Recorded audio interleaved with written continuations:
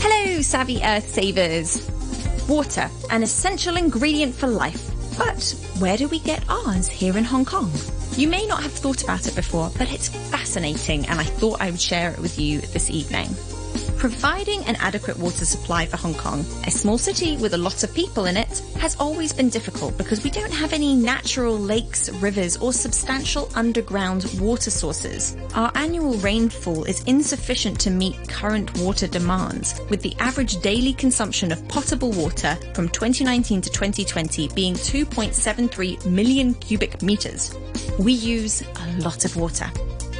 All of our water is managed by the Water Supplies Department, which is a government department which provides potable water to people living within Hong Kong SAR.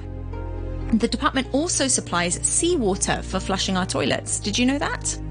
Because we don't have natural rivers and lakes and streams here in Hong Kong where we can get enough water for our population, our two main sources of water are rainfall from natural catchments trapped in our reservoir system and Dongjiang water from Guangdong province.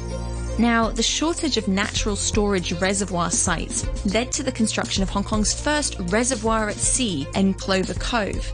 This initial scheme, completed in 1967, was created by damming and draining an inlet of Tolo Harbour and had a storage capacity of 170 million cubic metres.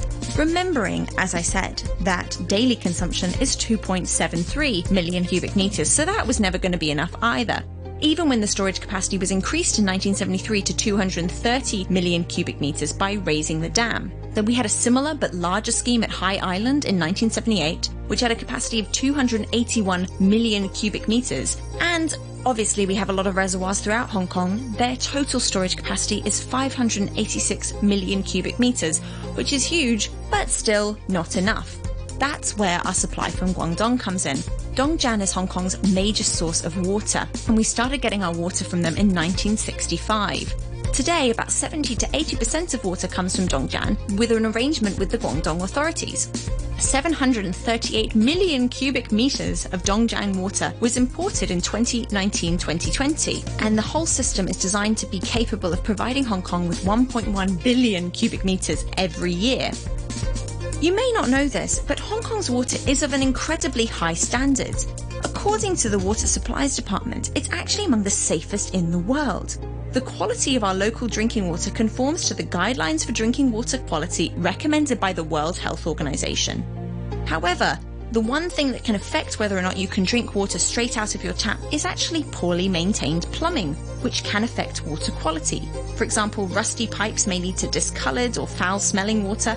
But according to Hong Kong's waterworks regulations, it's up to our landlords and our building owners to be responsible for the proper maintenance of our building's plumbing. So as long as you maintain your plumbing in good condition, Hong Kong's water is actually safe to drink from the tap without having to boil it. Unfortunately, even though Hong Kong's water is cheap and clean, bottled water is still all the rage. In 2008, more than 275 million litres of bottled water was sold in Hong Kong, generating 2.68 billion in revenues, an amount roughly equal to the volume of 2 IFC buildings. And this is despite the fact that bottled water in Hong Kong costs 1,000 times more than tap water. It's also worth remembering that there are other environmental costs associated with bottled water, from the production and disposal of the plastic bottles to the carbon costs of shipping it in. So, trust the system. We've got great water, and if you still feel a little bit uncomfortable drinking it from the tap, maybe you live in an old building, I know I do, installing a filter is a really easy solution. And just getting one of those filter jugs or a tap filter will make it safe to drink. So, that's where our water comes from. Until next time, bye-bye. Common Room with Alison Howe. Common Room with Alison Howe.